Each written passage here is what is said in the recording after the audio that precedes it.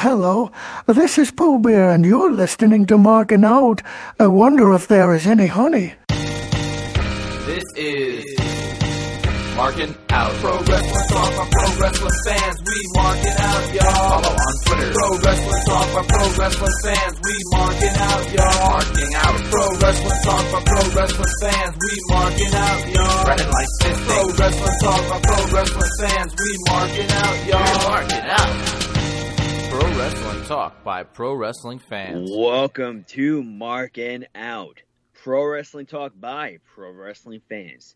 This is episode 562. Thank you so much for listening. We appreciate all of your support. Make sure that you're listening to us on markinout.com, Apple Podcasts, Google Podcasts, and wherever else you may be listening, whether it's Spotify or whatever it is, as long as you have the Markin Out t-shirt by your side. Go to ProWrestlingTees.com/MarkinOut. Give us a like on Facebook. You can even follow us on Twitter. Also, check us out on Instagram, MarkinOut11. And by all means, go check us out on Twitch and on YouTube as well. But enough about all of that. Make sure on Instagram and on Twitter you are following me, Dave, at DavidPTDPT. And also make sure you're following Brandon at BTTG161. And also Chris at Chris Sweendog. And without any further ado, I present to you the B to the G himself, Brandon. How are you? I'm doing awesome as always, and yourself? Doing pretty good. Guess what, Brandon? What's that? I remembered to say what episode number was. Yes, you did. That's a pat on the back. Good old Barry Horowitz for that one. So, how's your week? My week was good. It was a jam-packed, busy week. Very busy week. But it is Friday, and thank goodness it's the weekend, because this weekend I get to continue to work. So, sweet. Just things got to get done when they got to get done. How about yourself, though, Brandon? What's going on with you? Not much. I flew down to Florida last week. I said that on the show. You went to Florida. My niece's second birthday. Wow. It's my first flight since September 2019. Mm-hmm. I also feel like I said September weird. But, maybe. Honestly, it wasn't really comfortable being on there with a mask. What do you mean? Like, just having to be... felt like you were still exposed? Or No, it was just, very difficult to be in a confined space with a mask on like that. I don't know. What kind of mask did you have on? So, when I got to the airport, I was wearing the blue gimmick. Uh-huh. Because I figured it'd be much easier to take on and off when they need to see my face for the check-in gimmick. Mm-hmm. But then I switched to my Samurai del Sol mask. Ah. And I wore that for the flight. When I was actually in Florida, when I needed a mask, I didn't wear that mask. I wore the blue one because it was just easier to take on and off. Yeah.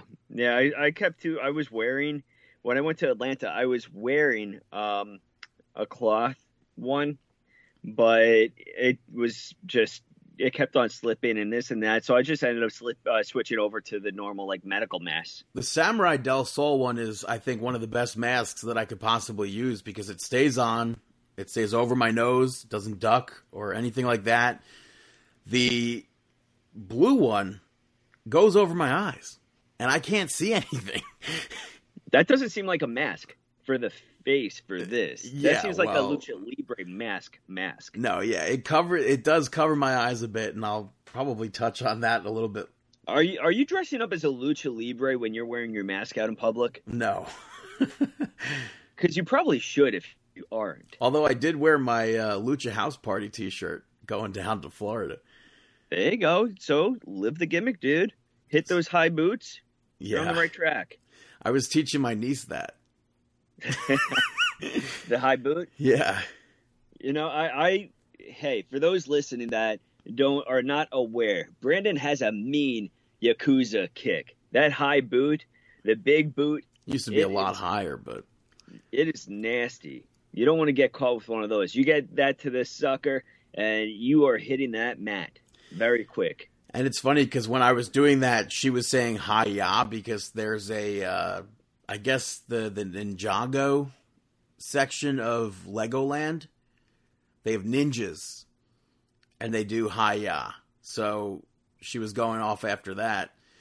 But I went down to Florida, and when we settled in there, I went to Whispering Canyon Cafe at Disney's Wilderness Lodge with my mom and my younger brother. So technically right then and there was my return to Walt Disney World. But I was a big fan of this place prior to COVID. They changed their menu a bit, and it wasn't the best. So their mashed potatoes I thought were really good. I hate mashed potatoes, but I thought they were really good here. I had some Puerto Rican Chinese food one day, and then attempted to go to Hollywood Studios, but it was just a torrential downpour. So that was, no pun intended, that day was a wash. I ended up going to Hollywood Studios, and it was freezing at Hollywood Studios. I can't believe how cold it was in Florida. Like, I remember going on a cruise one time and seeing, like, the steam or whatever. Not steam, but whatever you would call the cold version of steam coming off of the ocean because it was so cold. But here, it was so cold. But I got to go on Mickey and Minnie's Runaway Railway, which opened last March. I think it's a fantastic ride. What was the best ride that you went on while you were there? It has to be that. I didn't get to go on many rides. Man, but I because of that stupid blue mask, I tripped going into the ride, and I ended up with a huge bruise on my inner leg. You got to be careful, calf. Brandon. I can't help it. The stupid blue mask. You know, you got to be careful. Yeah. You got to be careful. But everything else that I wanted to do had such a long wait time, so at Hollywood Studios, I mainly just walked around. And then after that, we went to my brother's house for my niece's birthday. And then later in the night, my brother and I headed to Epcot. And we saw the new Harmonious show, which it was even colder at night. But it was a nice new show. I don't really care for the whole fireworks thing. I feel like if you see it once, you see it, like, you don't need to see fireworks over and over again. That's cool, though. Yeah, it's a new show. It's cool. I got to ride 2 rides there. That's lame that you only got to do so little. Yeah, and I ended up going to Magic Kingdom on my niece's birthday, and we literally went in, rode the Barnstormer with her. The Barnstormer is a child's roller coaster. It's still like an extreme roller coaster, though, if you're... It's not like extreme, but it's still pretty fast. I think it might be like 2 miles slower than Space Mountain or something like that. Maybe. That could be completely incorrect. But they ended up after that going to Dumbo, and then we left. It's truly almost impossible to get on rides now. They have like the Lightning Lane and Disney Genie Plus. So without having the Fast Pass Plus system, you have to pay for this stuff. And it's like, it's almost impossible to get onto the rides at certain times. Even at that day when we went to Magic Kingdom with the food, it was like insane. I've never seen it not have restaurant reservations. And I don't know if that's because of COVID or what. I know they had the race.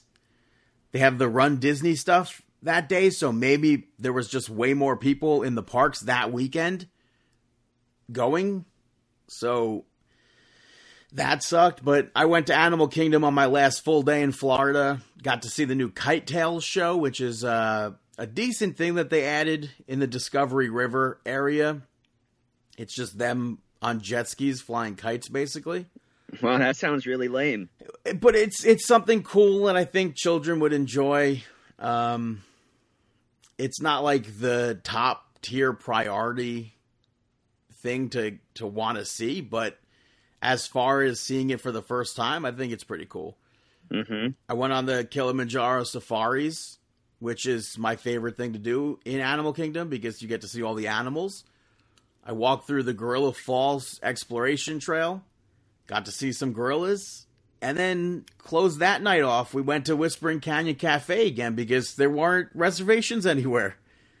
Seems like it was not really a great time. It was still like, if I'm someone living in Florida and I'm going to Disney World on my free time and not really caring if I get to ride something like Pirates of the Caribbean, Frozen Ever After, Tower of Terror, Haunted Mansion, something like that every single time, like, those are rides that I enjoy doing. Even like Winnie the Pooh or something. These lines were absolutely insane. I didn't get to do Rise of the Resistance. Mm-hmm. That was like almost a 3-hour wait. Yeah. So if I'm living in Florida, whatever, and going, then I don't mind. It doesn't matter to me. I could just go walk around the park. But as somebody who's in New York going on a vacation trying to get on rides, without that FastPass Plus, it sucked. FastPass Plus we're able to book 3 rides at a time, and then once those 3 reservations are up, you could book one after one after one after one until the park closes. Here, if you want that, you got to buy it. And $15 is a lot of money to spend on a whole family per person. No, I think it's worth it. And I'll tell you why it might not be worth it. Today, Disney Plus. I think it's the right thing to do. But listen, today was Disney Plus Day at Hollywood Studios. If you go into the park buying the Disney Genie Plus, you get there, let's say, at 8 o'clock in the morning. They did not have reservations until 3, 4, or 5 p.m. for rides. So it's not almost worth it.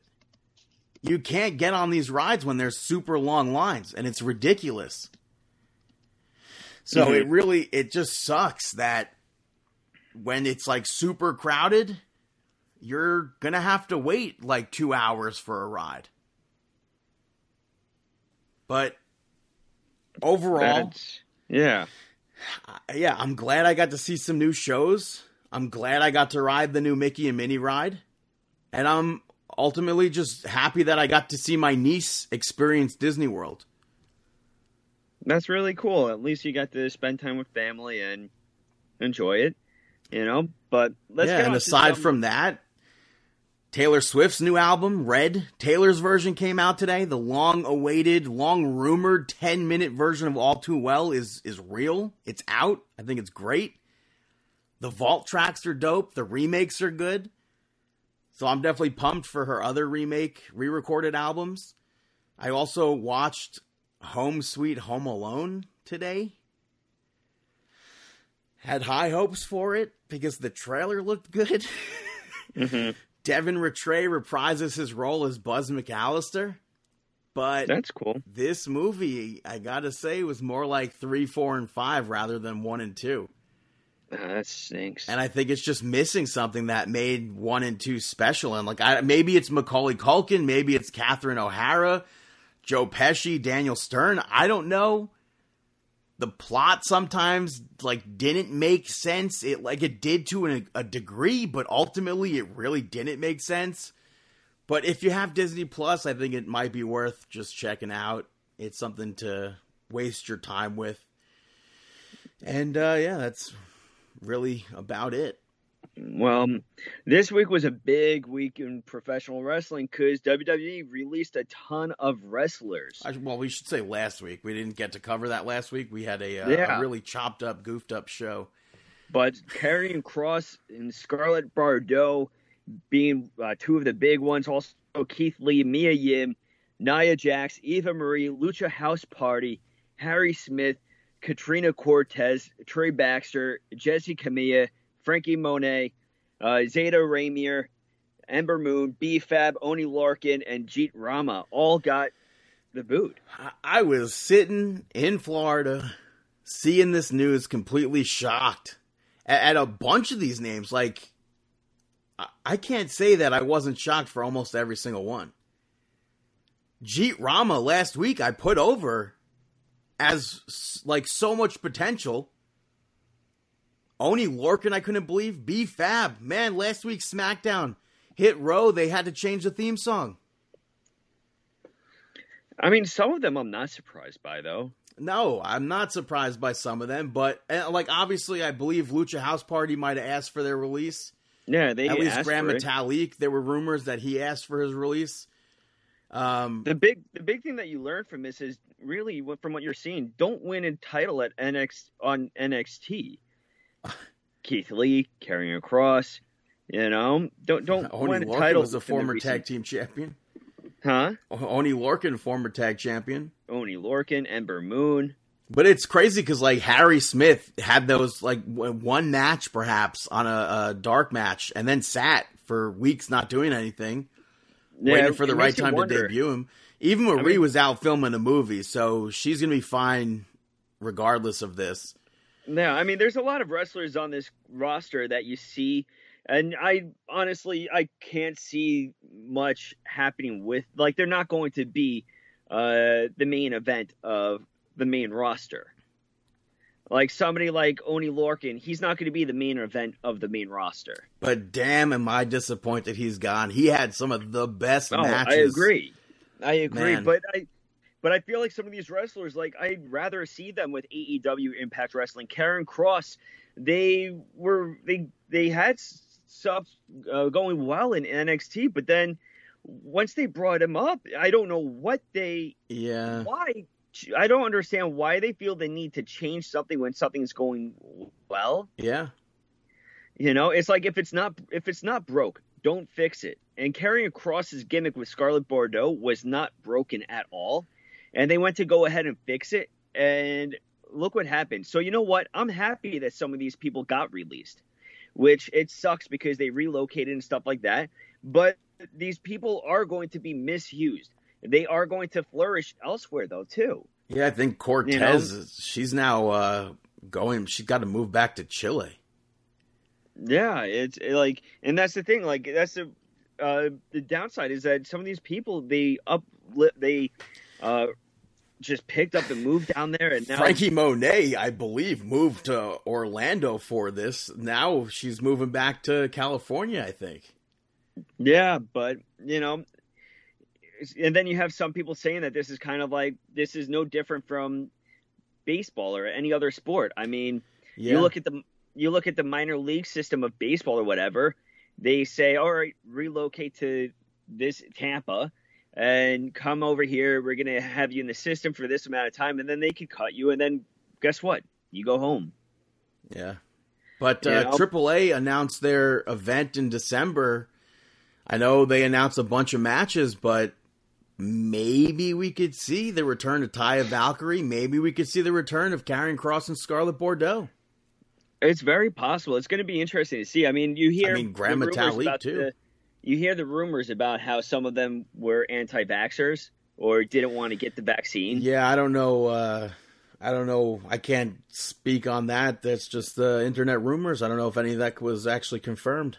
I don't like to speak about rumors. So yeah, it's one of those things that's out there that, Nia Jax didn't want to get vaccinated and this and that. Who knows what's true? Again, I also don't think people should be forced to do that. For all of our listeners, though, definitely go get vaccinated. Go vax up and get that booster as well. The booster, who knows? Yeah, go get that booster. Go get the vax. But hey, you know, I got to say, in regards to the vaccine, nothing for nothing. Nia Jax should have been released a while ago. Maybe, dude, she has been green for how long she's been on the roster to still injure wrestlers and be dangerous without her injuring Becky Lynch. I believe that took place today. The other year, without that incident, we wouldn't have the man. So, yeah, but even still, for somebody that's been around for that long, you shouldn't be having mistakes like that. Who knows? Maybe this was also something that spun off of her quote her shoot with Charlotte Flair in the ring. I don't know. I don't believe there was any like reason behind anything other than just actual budget cuts. I don't know. Nia Jax, I haven't been a fan of her in ring. You know, I feel like she is dangerous, but hey, we'll see what happens. And it's weird because like I don't like, obviously promoters will want to bring in names just because they've been in WWE, but I don't know some of these people. It's like I can't see someone like Nia Jax working independent shows. Well, she's gonna have to get used to it. I don't know. Maybe she goes back to modeling. Maybe she just retires. I don't know. Yeah. Who knows? I don't think she probably would have gotten so far with WWE if it wasn't for her cousin. I don't know. If it wasn't for The Rock. That's just a thing you can't assume. Well, it's not assumptions. It's just my opinion that I don't think she was ever that good. You know? But let's move on to some Monday Night Raw. Monday Night Nitro. Which kicked off with Kevin Owens and Big E backstage. Kevin Owens still apologizing to Big E for what happened last week with Seth Rollins. And Big E just did not care. He walked off on Kevin Owens. Kind of rude. But then Seth Rollins opens the actual show. Came out wearing what I wish Macho Man Randy Savage was looking like when he debuted in TNA. But he addressed Kevin Owens and whether or not he's a hero or a villain. And he brought up guys like Sami Zayn and the New Day and how Kevin Owens always turns on them. And then Kevin Owens came out and they brawled. That just leads to their match later on in the night.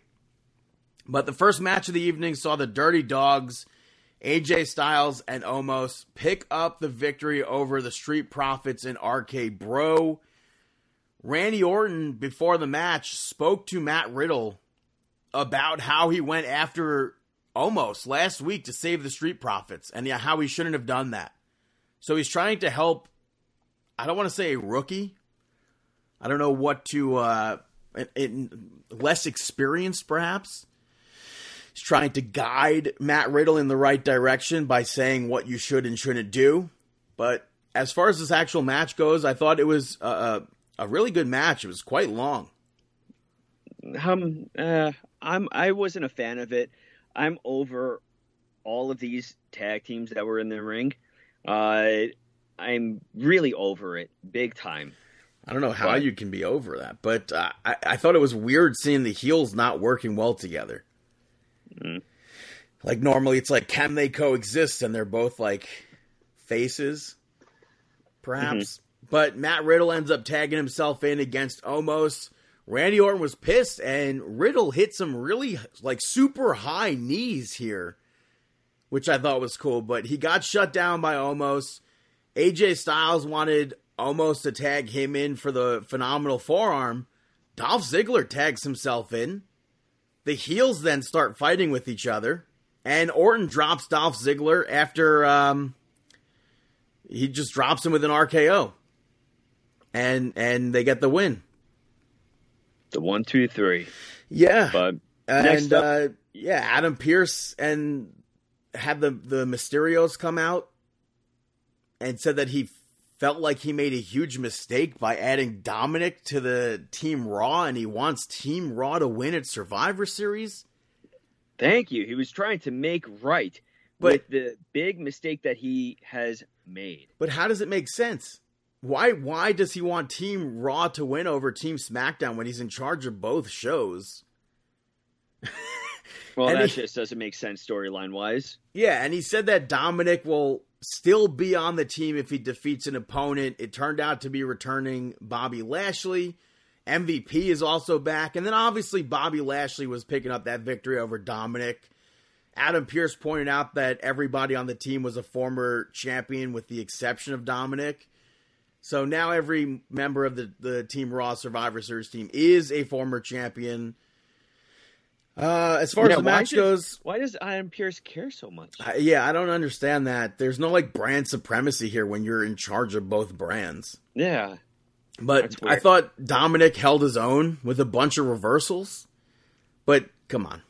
There was no way he was You knew from the start that Absolutely. Lashley was winning. Yeah. After that, we saw Seth Rollins meet up backstage with the Alpha Academy.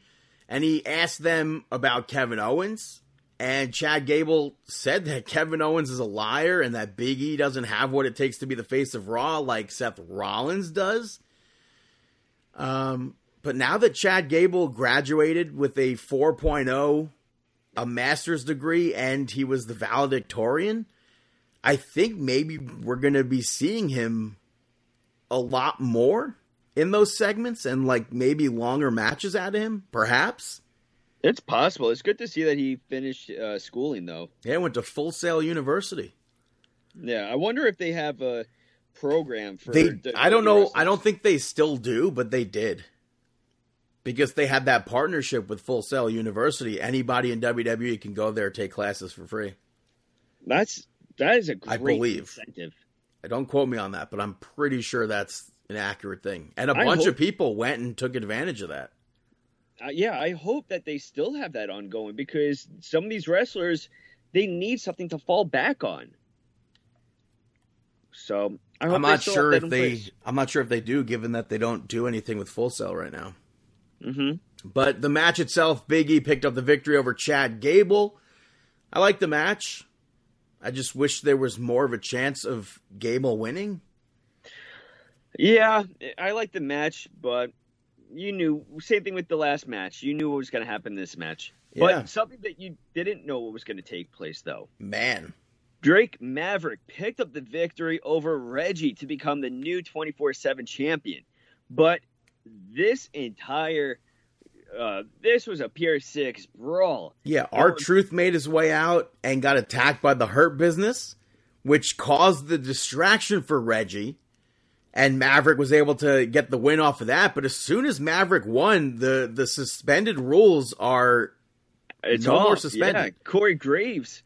Who was it? Akira Tozawa pinned Drake Maverick to get the title. Then Corey Graves decided to pin Akira Tozawa, which breaks his 8-year streak of no titles in WWE. Yeah, that's his first championship, right? Yeah. Well, technically first, if you go by WWE standards, it's his first championship. I would say it's 8 years between his last championship because he was the NXT champion, NXT tag team champion. Was he? Yeah, him and Oliver Gray were tag team champions. I forgot all about Oliver Gray. Yeah, the way early years of... Before his, crazy gimmick. Yeah. Right? That was Oliver Gray.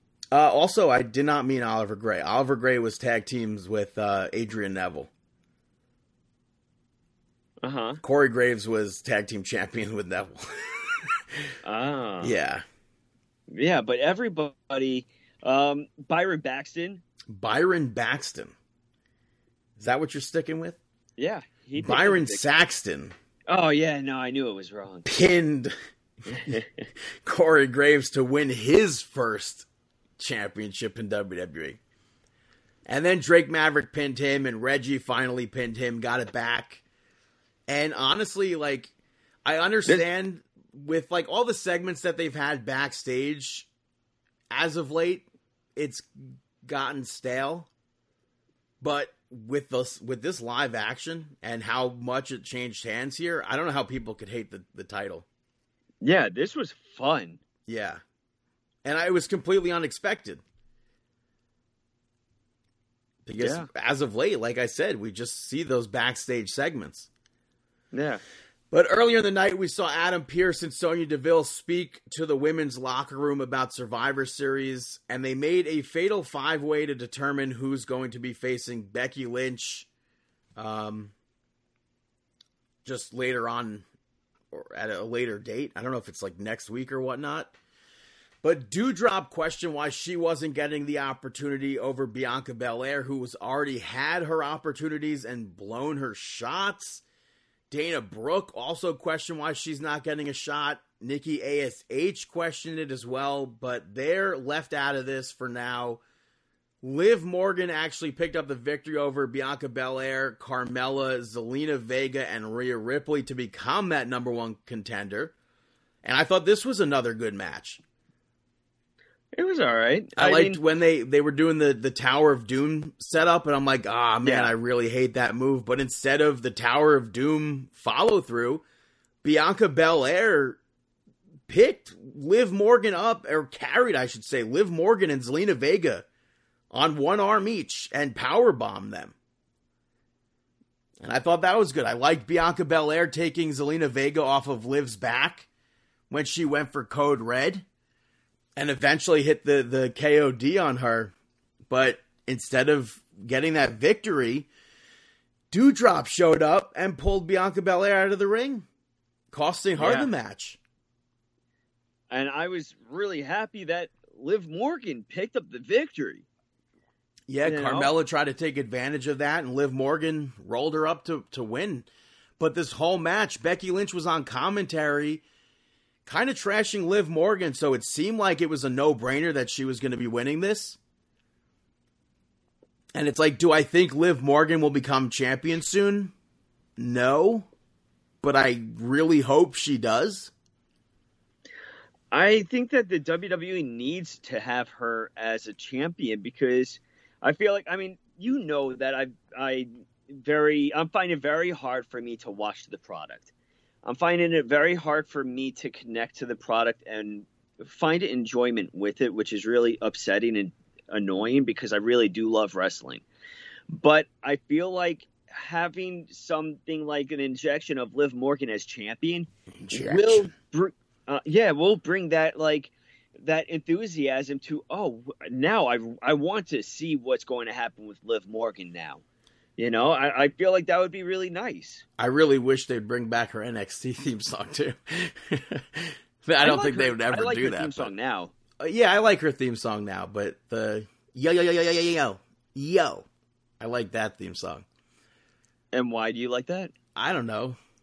It has nothing to do with Crime Time, but... Okay. It was just a nice theme song. I don't know. But the main event, we saw Seth Rollins pick up the victory over Kevin Owens via countout. I thought this was a great match. I didn't mind the end, but I would have preferred something else. Like, I get the ending. Big E was on commentary and ended up in Kevin Owens' way so he couldn't get back into the ring to make that 10 count like Seth Rollins did. Yeah. But that made Kevin Owens snap, and he ends up beating up Big E. Totally just took him apart. It's, people are calling it a heel turn. I don't know if I could subscribe to that as a heel turn just because at the very first thing that we saw on Monday Night Raw was Big E blowing off Kevin Owens' apology. So there's only so many times you could say I'm sorry. Yeah. I think it'd be cool if Kevin Owens became WWE champion, much like Liv Morgan. I don't see that happening anytime soon. We've never seen Kevin Owens as WWE champion, so it'd be cool. Which I find it really hard to believe that hasn't happened yet. Well, he was on a different brand, perhaps, because we've seen him as Universal champion. Yeah, I could understand it. I mean, you had Kevin Owens tweet out what he tweeted out the other day. There's still that rumor that Kevin Owens is ready to pick up and leave WWE. What did he tweet out the other day? He tweeted out something that could be taken, into both directions. The video with like him and Liv Morgan and Ruby Soho. You know, there's a lot of like talk about how he's going to leave WWE soon. I hope so. I want to see Kevin Owens flourish somewhere else. I mean, I just want to see something different for some of these wrestlers who I really do enjoy watching, because it could get tiring at times, especially when the storylines aren't really that gripping. The creativity isn't really there. So, but that's a story for another day. Yeah, and that was Monday Night Raw. Moving over to NXT, which kicked off with Toxic Attraction, picking up the victory over Io Shirai, Kacy Catanzaro, and Kaden Carter. It was confirmed that Zoe Stark was injured with a torn ACL and meniscus. Yeah, so that's probably going to be 6 months out. And that's probably why they did that angle last week with Toxic Attraction. I think she was injured during that tag team match. Mm-hmm. Where it was like, it wasn't known if she was going to even be able to defend the titles, but... She had it! Oh, I know what it was. I think I know what it was. Remember that part where she did... What was it? Oh, dang. She dove to the outside. No. It was like the week before, or during that match, where she did the forward flip or whatever. She tried to go for a 450. And she landed... Oh, was it a 450? You remember the spot where she did it, but she landed on her feet? I knew. Yeah, and then she rolled out to the ring, and Io held the rest of the match. Yeah, because and I even texted you, or I said on the podcast that could have been an ACL injury, or if it was with it being bent. More so. Yeah, ACL, no, I think if it's hyperextended, but I PCL. think that's when it did take place. Yeah, that sucks. You know. Very unfortunate, but hopefully she has a speedy recovery. Yeah. In this, though, I liked that Io Shirai hated everything about Kacy and Kaden's entrance, because, like, I also kind of hate it. It's like, it's some rave gimmick. I don't think you'll ever see me at a rave. So... I like how you have to correct yourself. Well, because I can't, dude. There have been so many times in my life where I find myself in a predicament where I'm like, why am I here? How's this possible? I feel like if there was a narrator to Brandon's life with that, it's just like, I bet you're wondering, how did I get to this position right now? Like, why am I in New York City at, like, what was it, maybe 3:30 in the morning after seeing a comedy show, watching somebody get tattooed that I've known since middle school? Why were you hanging out with Judah Friedlander in a famous comedy club? Exactly, it's weird. You know, sitting with other comedians that you recognize. I was not sitting with other comedians. Other comedians were sitting near me. Oh, near you. Yeah. You're just like, I wasn't sitting with other comedians. Other comedians were sitting with me. Yeah. I got introduced to some comedians as a masseuse, though. So that's some fun, some gimmick stuff. I mean, you're good friends with Jimmy Fallon, too. Oh, yeah. Such great friends. I mean, he's put... Me and Jim. Every time he sees you, he puts you over. Yeah. I mean, he put you over at the book signing. Because I had his CD, The Bathroom Wall. Yeah, he put you over with your tweet. Oh, yeah, well, yeah. Yeah, so Jimmy Fallon's got a thing for you, dude. Well, as far as this match goes, I think there were some missteps here, but it did pick up, and I think it was a good match to put Toxic Attraction over. Yeah. I would like to see Kacy Catanzaro and Kaden Carter become champions someday, so... maybe they'll get it off of Toxic Attraction, but hopefully not anytime soon. After that, we saw MSK video package gimmick. They've been on a mission as of late, and they got to a place that they were looking for, and it said that they moved to a new address, and they have to go 420 miles from, I assume they were in Orlando. They're looking for some sort of guru. How can... I don't know. I didn't really get the promo. The only thing that I can think of is this is leading to Rob Van Dam coming back to NXT. Yeah. It has to be. There's nobody else. Like they're making all those marijuana references. I'm so hip. That's the only person I can think of. So maybe he could come in and be some sort of like guru towards them, maybe a manager of sorts. And we don't have to see RVD wrestle, but we can potentially see RVD wrestle with them. We can. But talking about wrestling, Kaylee Ray had her debut NXT match. I believe her debut. No. Right? No, she's been on before. Her return. Yeah. It was her return to NXT, picking up a victory over Saray. I think we mentioned it the other week too. Saray, she came in really hot, and I don't know. Now she's just there. Yeah. And honestly, I hate to say this, but I think if this match took place in NXT UK, it would have been better. I don't think it was given enough time. I thought that it was still a good match. Yeah, I enjoyed the match. I just think it wasn't given enough time.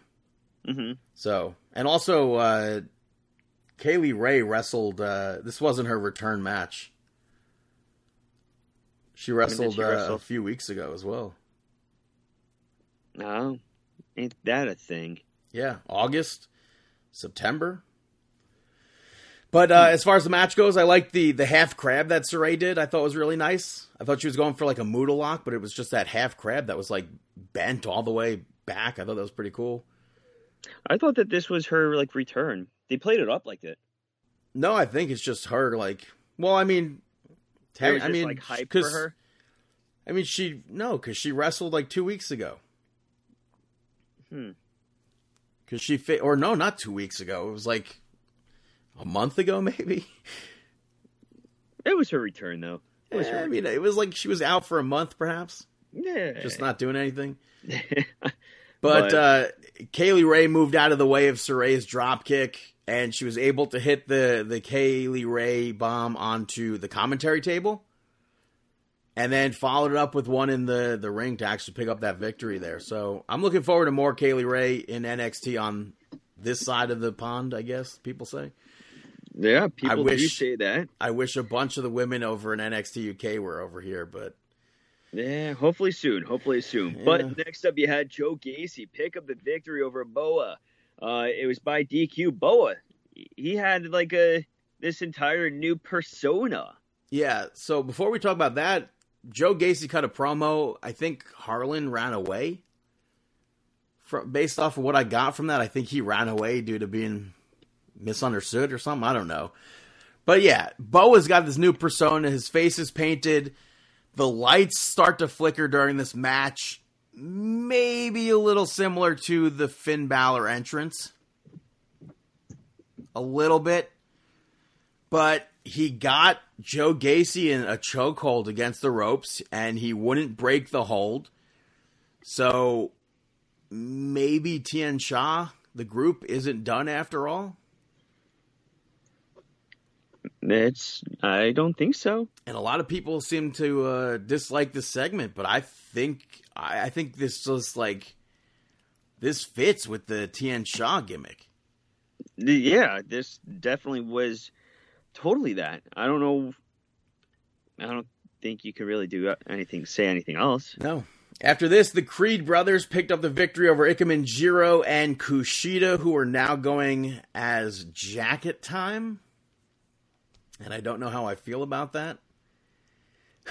I didn't mind it. Like, I obviously like giving things a chance, and I like that it's going to further get Ikemen over.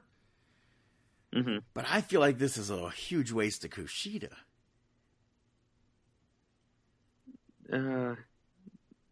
I guess. But Roderick Strong ends up pulling the rope behind the referee's back. Ikemen, he falls out of the ring because of that, and Julius Creed hits a huge gut-wrench powerbomb to pick up that victory there. So they're continuing to be impressive. Odyssey Jones came out afterwards and attacked Roderick Strong. cleared the ring with Kushida's help. So next week we're seeing a 3-on-3 match, Diamond Mine versus Jacket Time and Odyssey Jones. So that should be interesting to see. After that, Raquel Gonzalez called Dakota Kai out and said that she still wants the title, but she wants Dakota Kai more. And during Dakota Kai's entrance, she comes out, she starts talking to Raquel Gonzalez. Cora Jade attacks her. And Raquel Gonzalez, after that, got into Cora Jade's face and said she wants Kai first. So we'll see what happens there. I don't know what to really expect from that. I don't know why Cora Jade's being inserted there. Yeah, I don't get it either. But the Grizzled Young Veterans had an urban training video where they distracted an Uber Eats driver, at least I'm going to call him an Uber Eats driver, and stole his food and money, I think. I don't really get it. Yeah. Don't know. I guess it's just something for them to do. Yeah, I don't know. It sucks because they deserve so much better. Yeah. But after that, Cameron Grimes picked up the victory over Ru Fang, who I believe has been on a losing streak. But Duke Hudson made his way out for this match. It did not distract Cameron Grimes, and it was just a quick match, I think, as expected. But Duke Hudson, I almost said someone else's name there.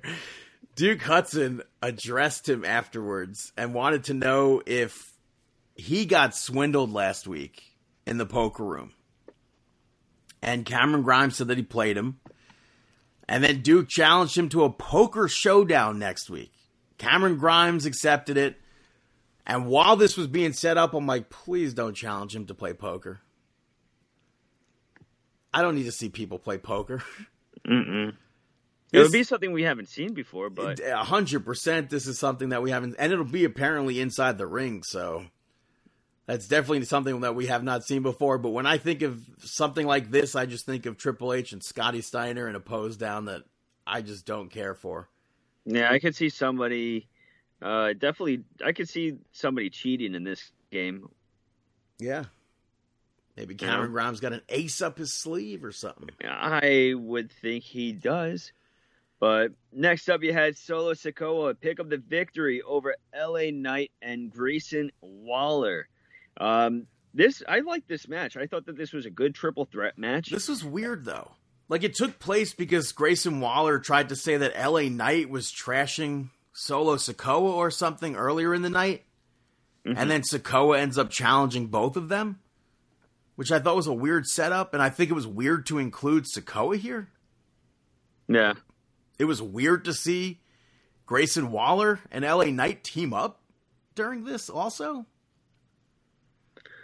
Yeah. And for me, I think it almost made Sikoa look weak. Because he was only able to defeat them when they started to go against one another. And he took advantage of Grayson Waller hitting a move on LA Knight. Like, it wasn't... Like, yes, he hit an Uso splash, but it wasn't his victory to me.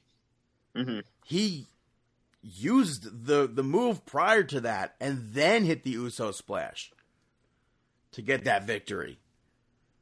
So, although it was a decent triple threat match, storyline-wise, I don't necessarily understand that.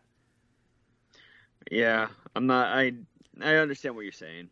After that, Tony D'Angelo was backstage giving Indy Hartwell a fish for Dexter Lumis, which this has me absolutely puzzled. Why are they doing something where D'Angelo, he's been a huge face, one of the most over new people in NXT.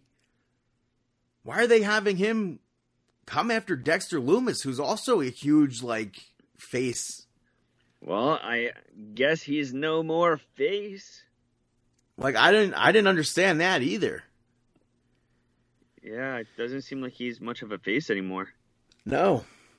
After that, Elektra Lopez picked up the victory over Erica Yan, which, again, this was a quick match where Lopez controlled all of it. This was a complete, obvious outcome. The bigger thing from this was Elektra Lopez calling Zion Quinn out to have him join Legado del Fantasma? I don't get it. He said no, which Joaquin Wilde ends up pushing him and says nobody says no to them, and then Quinn took both of them out. And then Lopez goes to hit him, but he, like, wrapped her up with some romantic dance gimmick, and then, like, they had, like, an intense stare down between the two of them. Mm-hmm. But how does this make sense? Where the hell's Santos Escobar? He's not booked. I don't understand. I was just, it's as if I missed a week of programming or something, and I didn't. I have no idea where Santos is or why that's a thing. But after that, they announced that NXT War Games will be taking place on December 5th. It's no longer a takeover. That hits me in my heart. Hey. And I can't even begin to think who's going to be in a War Games match. I don't even know. A few months ago, prior to the draft, I really thought we'd see a War Games match this year with Hit Row and Legado del Fantasma. Yeah, that's 4-on-4. Intergender. That's what it should have been. But that went out the door with the draft. B-Fab's not even in WWE anymore, which makes no sense. Absolutely no sense, considering that she had a great ladder match a few weeks ago. B-Fab? Yeah, right? No? Yeah. Yeah. Right? No? She had a match. A ladder match? Yeah, I believe so. I don't think so. Mm-hmm. Who knows? But what's next? We got I know. KOR. You mean a no DQ match? Hmm? The no DQ match. Yeah, that's what I'm talking about. The no DQ match. Right. Against Elektra Lopez. So it's like, hello. Yeah. But yeah, after that, Kyle O'Reilly was interviewed about last week, and he questioned whether or not he should continue as a tag or continue as a solo competitor, but him and Von Wagner have their eyes set on the tag team titles. Imperium showed up, but nothing happened with them, so they're going to have a tag team title match, I'm sure, at some point. But it seems like, not to jump ahead to AEW, but it seems like maybe Kyle O'Reilly could be on his way out the door as well. Hey, AEW. Picking up these wrestlers. Yeah, but earlier in the night, Pete Dunne was being interviewed, and he was cut off by Trick Williams and Carmelo Hayes, and that leads to the main event where Pete Dunne picks up the victory over Carmelo Hayes, which I thought was a really good match. Dexter Lumis showed up for commentary, which I thought was funny. He scared Trick Williams. That's also funny. But I think Carmelo Hayes and Pete Dunne absolutely killed it in this match. Yeah, this was a nice closer for the evening. For me, you almost can't ask for anything more out of a match than this. Trick Williams went to get involved, but Pete Dunne stopped him. And then behind the referee's back, he tried to get involved again. Dexter Lumis stopped him. Another gloved hand pops up on the other side, which distracted Carmelo Hayes. Pete Dunne used that to pick up the victory. And then the other hand obviously turned out to be Johnny Gargano. Johnny Gargano. Who also might be on his way out. Who knows? Yeah, pretty much everybody that we're talking about maybe or may not be on their way out within the next year. Yeah, but that is NXT. Moving over to NXT UK, Mark Andrews picked up the victory over Nathan Frazer, which I thought was a really fun match. They had a lot of reversals off of each other in this match. Like, at one point, I really liked the Tiger Feint kick in the corner that Mark Andrews did to knock Nathan Frazer off the middle rope. Mark Andrews flipping Nathan Frazer into a facebuster I thought was really cool also. But he reversed a pin with a pin to pick up that victory there. And then after that, they aired a video package of Pretty Deadly going to Magic Mike Live and then performing and learning how to perform in that group with the cast, which was weird. This was, to me, like one of those urban, what do they call it? Urban Legends? training. No, urban training that grizzled young veterans did. This, to me, was weird that they did this. But they were able to tag Kevin Nash on Twitter with it. So whether or not Kevin Nash responded, I have no idea. But then we saw Danny Luna pick up the victory over Stevie Turner, which this again showcased the strength of Danny Luna. Subculture ends up celebrating the win later on, and Blair Davenport cuts them off to try to put a damper on their celebration. So I'm assuming that's going to be a match coming up soon. We saw Nina Samuels backstage trying to do her show and started to talk trash about Aaliyah James. And then James showed up behind her back and said that she'll just talk to Sid Scala about getting a match between the two of them. We saw a video package with Gallus where they were driving around talking about Teoman and Rohan Raja.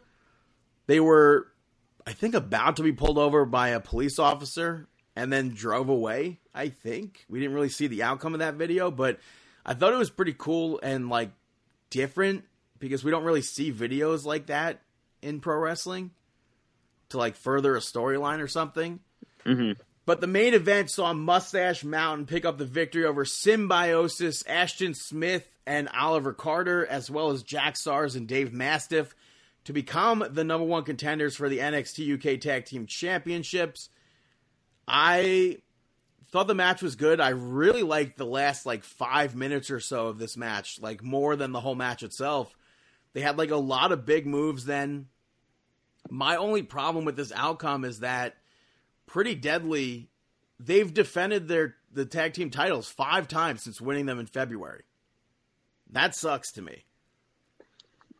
You got to be able to book them and show the fans what they're made of. And I understand that with the NXT UK, it's maybe more difficult to get things done with COVID and everything. But one of those times that they defended those titles was already against Mustache Mountain. So unless Mustache Mountain takes the titles from them, I don't know if they should have won this. And I, quite frankly, don't want to see Pretty Deadly lose the titles yet. But that was NXT UK. Moving over to SmackDown. Sonya Deville introduced the Women's SmackDown Survivor Series team. At this moment, I didn't understand how Aaliyah was going to be on that team over someone like Toni Storm or Naomi. But Naomi came out, got in Sonya Deville's face, which led to a brawl between everyone. It didn't quite make sense to me, but it leads to a tag team match. Naomi, Sasha Banks, and Aaliyah pick up the victory over Shotzi Blackheart, Shayna Baszler, and Natalya. This match, to me, it started off slow, but it got good, and then it turned into one of those things where everyone gets a move in. Before that, though, I liked the suplex that Natalya hit off the apron to Naomi. But at the end of the match, Natalya had Aaliyah locked in the sharpshooter. She grabbed the rope for more leverage. Naomi ends up hitting Natalya in the face, causing her to break the rope or lose the rope. And Aaliyah reverses it into a pin. And I thought it was a really nice reversal while still in the sharpshooter from Aaliyah. I don't think I've ever seen something like that before. I thought it was pretty cool. But later on, Aaliyah was celebrating her victory and being on the team. And Sonya Deville stopped her and told her that she's been advised that Aaliyah is no longer on the team. Later on, Mustafa Ali approached her, and Ricochet stops Ali from talking and told her not to listen to anything that he says. So I don't know if that's going to re-spark a feud between Ali and Ricochet, but their matches were super dope on Main Event. Maybe we'll see that. We saw Los Lotharios pick up the victory over Rick Boogs and Shinsuke Nakamura. It was a decent match. I thought the gut-wrench suplex sequence that Boogs did was great. I like that Los Lotharios picked up the victory here. I thought for sure it was going to be Boogs taking the loss, but it was actually Nakamura, which was surprising. After that, Charlotte was in the ring to address Becky Lynch and Survivor Series. She said that she could beat anybody. She could beat Becky Lynch. Referred to herself as the Star Maker, which made me wonder whether or not it was a rib or not or something to Kenny Bolin from OVW. Maybe not, probably not. I have no idea. But I popped for that. I thought it was funny. But Toni Storm came out and challenged Charlotte Flair to a match later on for the championship, and Flair just said no and walked off. Earlier in the night, we saw Sami Zayn speaking to himself in a mirror as if he was talking to the Team SmackDown for Survivor Series, trying to rally the troops. And Jeff Hardy was standing there. Sami Zayn stopped. He was embarrassed and asked Jeff Hardy what he thought. Jeff said he thought it sucked. And then later on, Von Wagner was randomly backstage with Adam Pearce.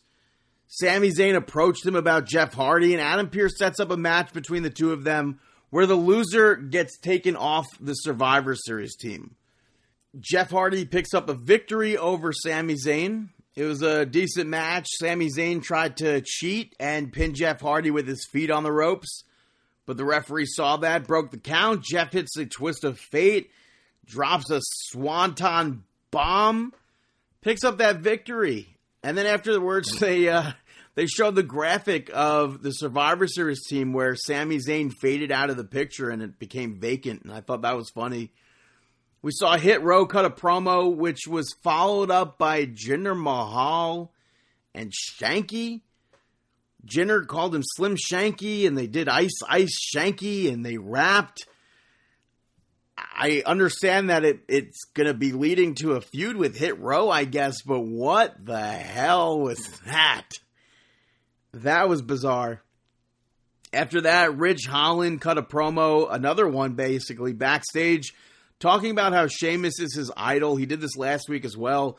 He said that Sheamus showed him the way, and Cesaro interrupted and brought up the bar, which I liked. He said Sheamus' attitude's been shaky as of late and warned Ridge Holland. And Ridge then said that he's taking Cesaro's place and he'll be a far better tag team partner with Sheamus than Cesaro was with Sheamus. Sheamus is going to be on SmackDown next week. Whether or not he teams with Ridge Holland should be something to look out for. I don't know, maybe a mentor gimmick will take place. I have no idea. But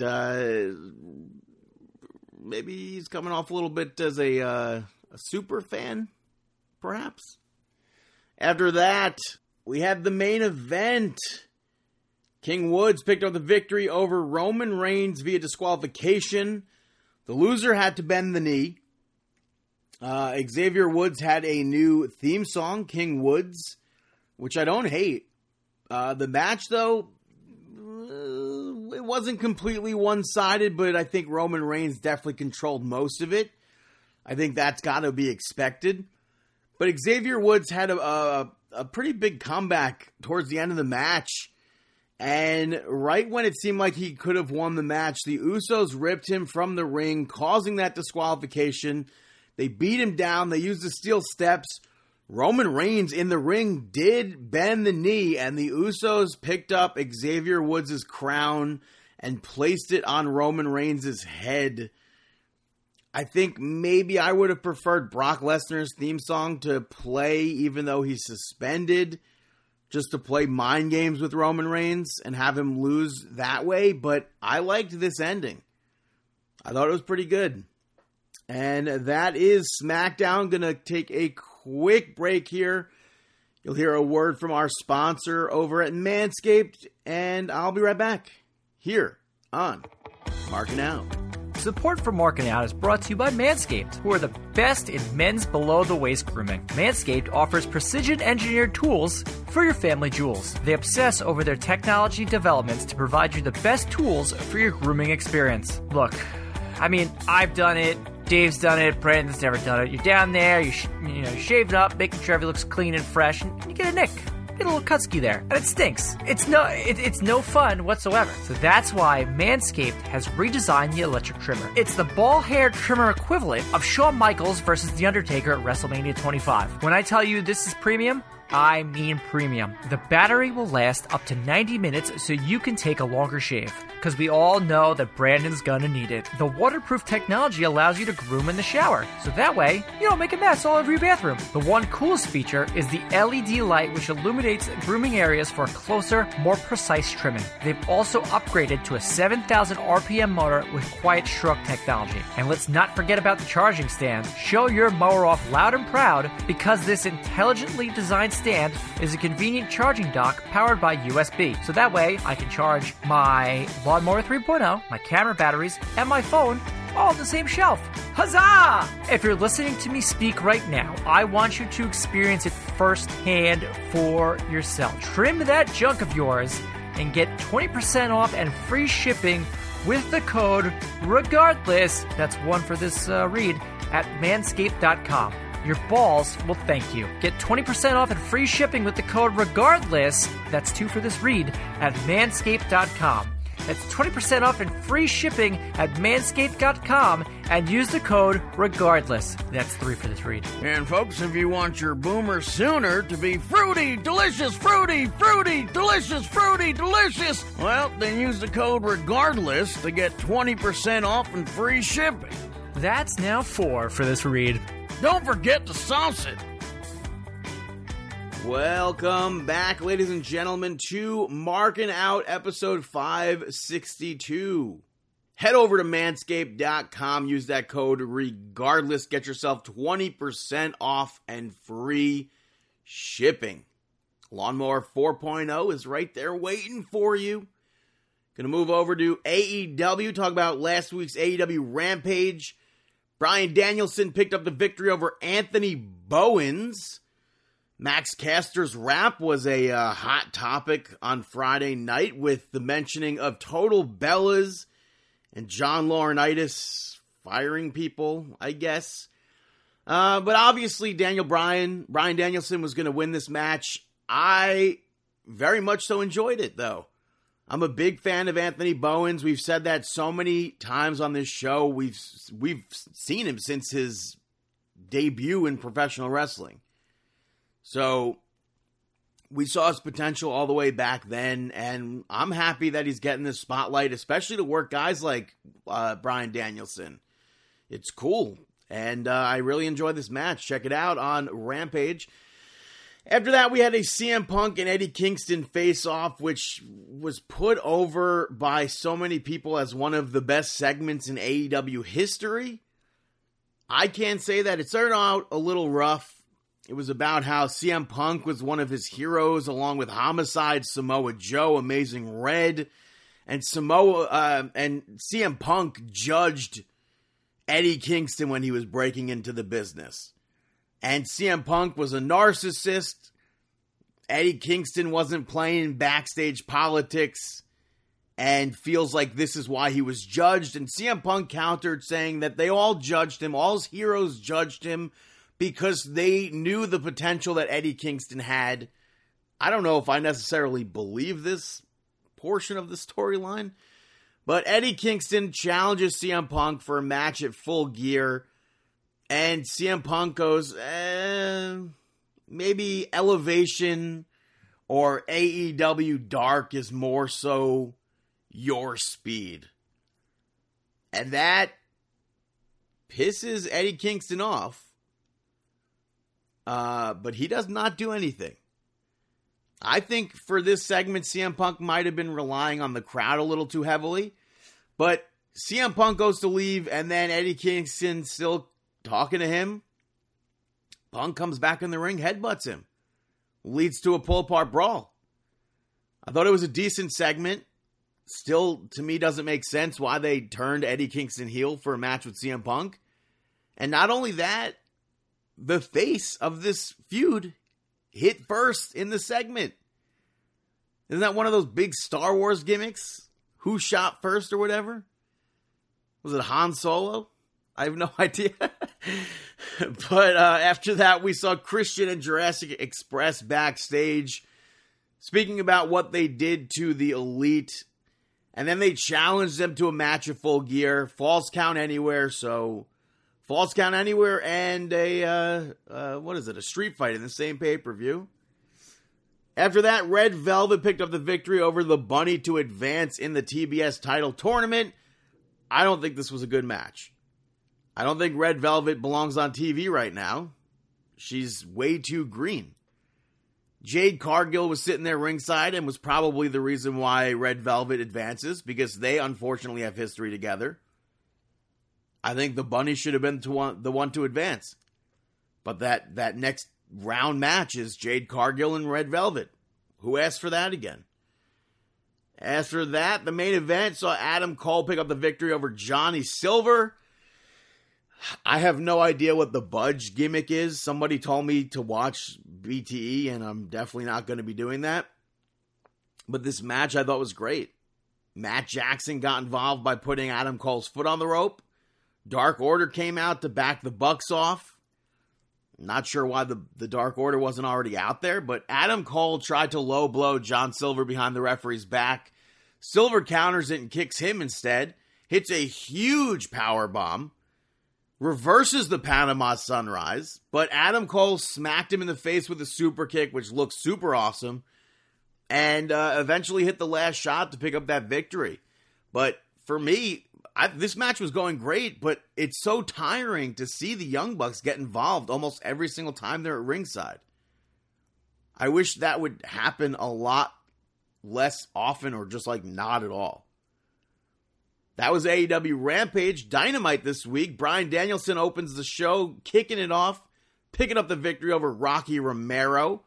Prior to Dynamite, it was confirmed that the Best Friends were invited by Okada to join Chaos for some reason. I don't get it. I think they were all teasing the fact that Okada was going to be on Dynamite, and then Okada didn't show up on Dynamite. But it was okay because they had this tweet. And they had this video. But Matt Hardy was sitting ringside to continue his feud with Orange Cassidy, which I feel like it's been weeks since we've seen that. The match itself, though, I thought was enjoyable. Much like the match on Rampage, there was no way Daniel Bryan was losing this. Bryan Danielson. I thought the ending was a bit abrupt, but I liked the use of the Tequila Sunrise. And it seems like Bryan Danielson doesn't stick to just one move to finish his matches with. So I think that's cool, because in a world of professional wrestling, you see something like, RKO, that's probably the end of the match. Sweet Chin Music, that's probably the end of the match. For Bryan Danielson, cattle mutilation, that could be the end of the match. The Yes Lock, that could be the end of the match. Tequila Sunrise, that could be the end of the match. A flying knee could be the end of the match. So I like the aspect of not knowing when the actual end of the match could be. So that, for me, with the Tequila Sunrise, for me was a bit abrupt, but I liked the aspect of not knowing that was going to be the end of the match. So kudos to Bryan Danielson for keeping everything fresh. After that, Tony Schiavone was going to speak with the Inner Circle, but the Men of the Year and America Top Team came out and attacked them during their entrance. Dan Lambert put Chris Jericho through a table from the middle rope like Bubba Ray Dudley would have done. Well, I can't say like Bubba Ray would have done, because it was not even close to looking like how Bubba Ray would have done it. But he also locked Chris Jericho on the walls of Jericho. And the only thing that I liked about this segment was Lambert referencing Rocky Johnson's Boston Crab. I could do without this feud. I could do without this segment. So hopefully it ends at Full Gear. I don't know if it will, but we'll see. After that, Thunder Rosa, Ty Conti, and Anna Jay teamed up to pick up the victory over Britt Baker, Rebel, and Jamie Hayter. Hayter attacked Anna Jay when she wasn't legal right in front of the referee's face. Referee didn't go to stop it, and just happened to turn around when Ty Conti and Thunder Rosa tried to get into the ring. I thought that was stupid. The referee looked stupid. Then maybe 2 minutes later, he lost all control, which I thought was also bad. But Ty Conti goes to hit her DDT. Britt Baker stalled on saving Rebel. She goes to get into the ring. Ty Conti hits the DDT, and then Britt Baker chose not to. And I like that. It shows that maybe Britt Baker doesn't care a lot about Rebel. She cares more about the title than she cares about Rebel, I think is a better way to put it. After that, Jungle Boy picked up the victory over Anthony Bowens. I feel like not much took place in this match. I had a lot higher hopes for this match. Max Caster got involved. Jungle Boy took him out and then made Anthony Bowens tap. Bobby Fish then comes out randomly, jumps Jungle Boy. Christian and Luchasaurus run down a little bit too late. Backstage, Adam Cole introduces the Young Bucks to Bobby Fish. They obviously knew him. They made some Undisputed Era references. Adam Cole then pitched Bobby Fish versus Jungle Boy for Rampage to soften him up for Full Gear. It's cool that Bobby Fish and Adam Cole were on screen together, but I don't know if I like that. I'm not sure if I like the fact that they're going back to Undisputed Era. I know he's not joining the Elite or anything, and he's being used as a pawn, basically. But, I don't know. I'd rather not see that. After this, Wardlow picked up the victory over Wheeler Yuta. Bunch of power bombs. Wardlow's finish. That's the match. I don't know why the referee wouldn't have called to have this match stopped, given that Yuta was clearly out. But this made Wardlow look like an absolute beast. It made him look great. I think it's needed for Wardlow. And I'm fine with the way this match played out, ultimately. HFO went after the Best Friends afterwards, and that was the end of that. That continues that feud with Matt Hardy and Orange Cassidy. No chaos, no Okada making the save, that's for sure. After that, Eddie Kingston and CM Punk were apparently fighting in the parking lot. They aired a video package before that, including an unmasked Rey Mysterio on Dynamite, which I don't think was necessary to include that. But they included it, and I don't know, to show that they have somewhat like an indie background history together.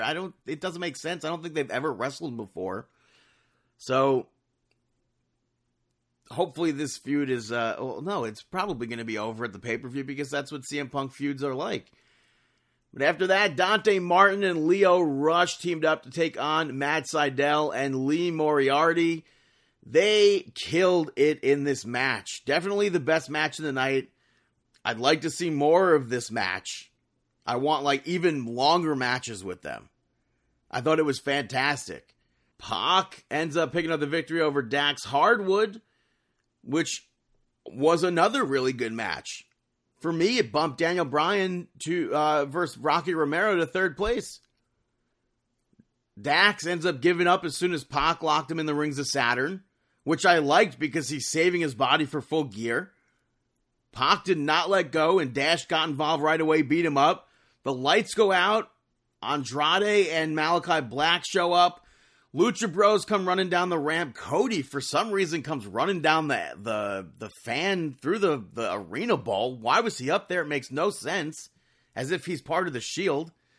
And it ends with the brawl, whatever. It sets up Cody and Pac versus Andrade and Malachi Black for Full Gear.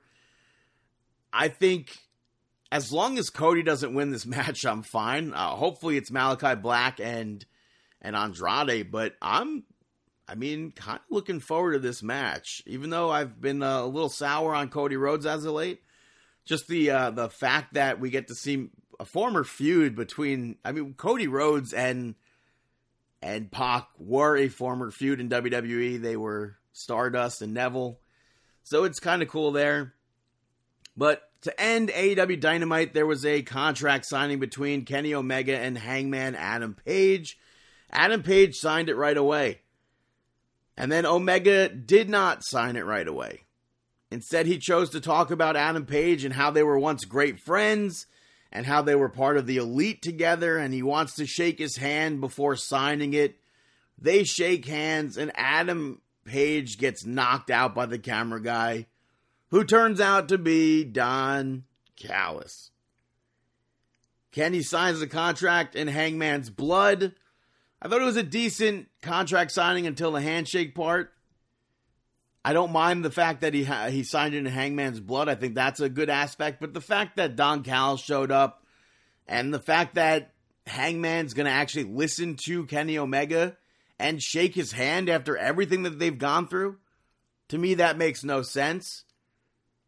But as far as what Kenny's promo was, I actually liked it. I thought it was the first time Kenny Omega's promo actually sounded good.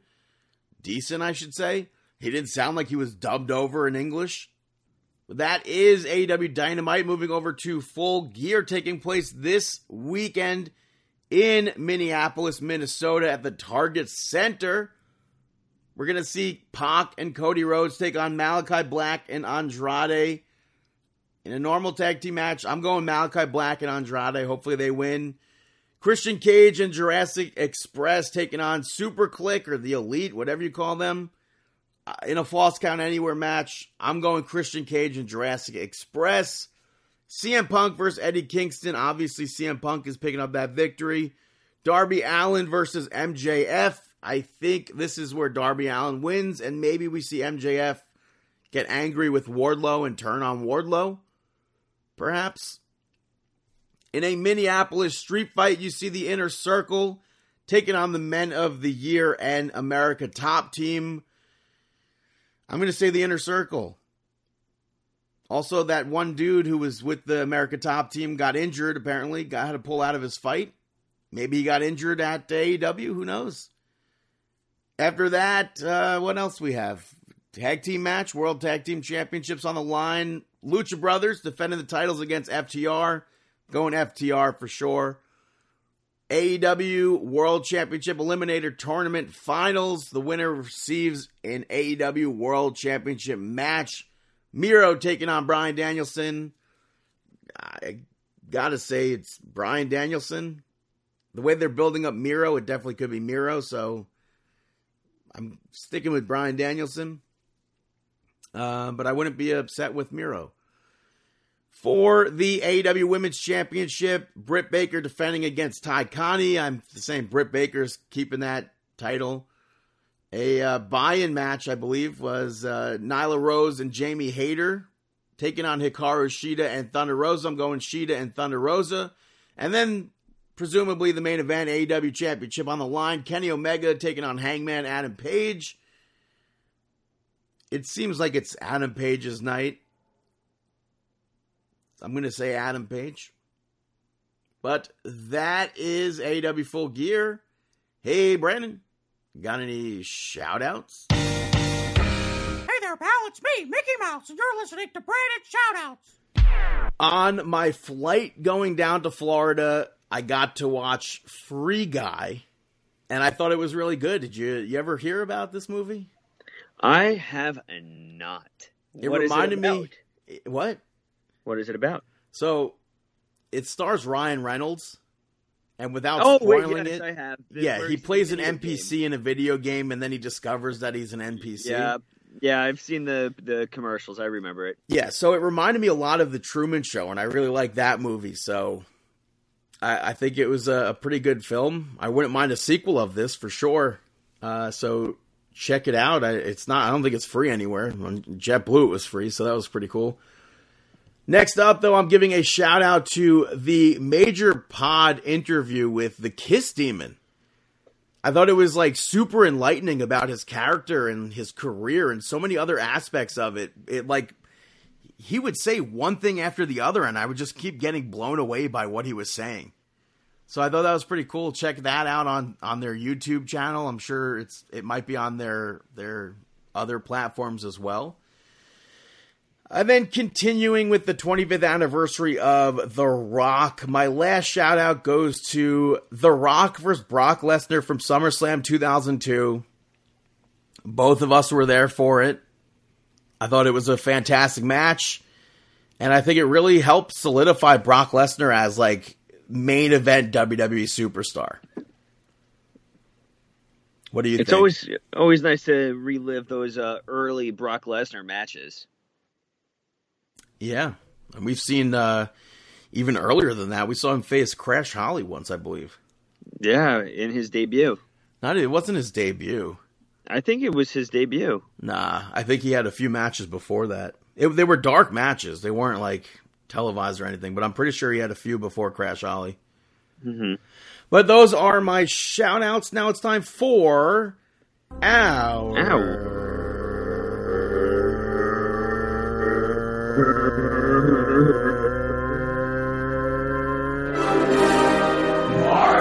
Moment of the Week. That is right, our Mark Out Moment of the Week. Do you have any Mark Out moments? Do I have any Mark Out moments? You know the answer, and that is definitely no. Well, I have 3. Oh, take it. Bad Bunny was on The Tonight Show last week and spoke to Jimmy Fallon about WrestleMania. So I think it's always cool when somebody's on The Tonight Show talking about wrestling. And it's cool to see him that he still talks about it. And it's fun when Jimmy Fallon talks about wrestling because he gets so into it. So I thought that was cool. Something else that took place last week, Colby Covington walking out to Kurt Angle's theme song at UFC 268, which took place at Madison Square Garden. So instantly I think it's cool. But the fans chanted, "You suck," like they would to Kurt Angle. So I thought that was really funny. That's awesome. Yeah. And then this week, Corey Graves had Insane Clown Posse on After the Bell, which popped me. Like, not ever in 2021 did I expect to see the Insane Clown Posse on WWE.com at all. But there they were, and I thought it was pretty cool. And I have no idea where you can watch full episodes, but I know you can listen to it on Apple Podcasts, Spotify. But it's crazy to think. I think it's almost been 8 years to the day that we met them. Wow. Yeah. The one thing I would say that I'm disappointed is that they didn't speak about that 70s bus incident with Mike Awesome, where one Shaggy 2 Dope fell off the bus by mistake. But yeah. But they ended up apologizing basically to Vince McMahon and everybody because they had walked out when they were supposed to do a show with WWE one time. Instead of going to the ring, they literally, I think they said they followed their manager out the door and left. I feel like I've heard them in interviews before, and they seemed like they regretted it. So, but it was a somewhat of a short interview, but I really enjoyed listening to it. I thought it was pretty cool. So check out After the Bell with Corey Graves, and that is the Mark Out Moment of the week. Take us home. All right. Well, thank you so much for listening. We appreciate all of your support. So make sure you go check out markinout.com. Keep on listening, keep on subscribing, keep on downloading it, and make sure you leave a review. This is episode 562. We appreciate you. Now go get your dreams and keep on listening. We wish you the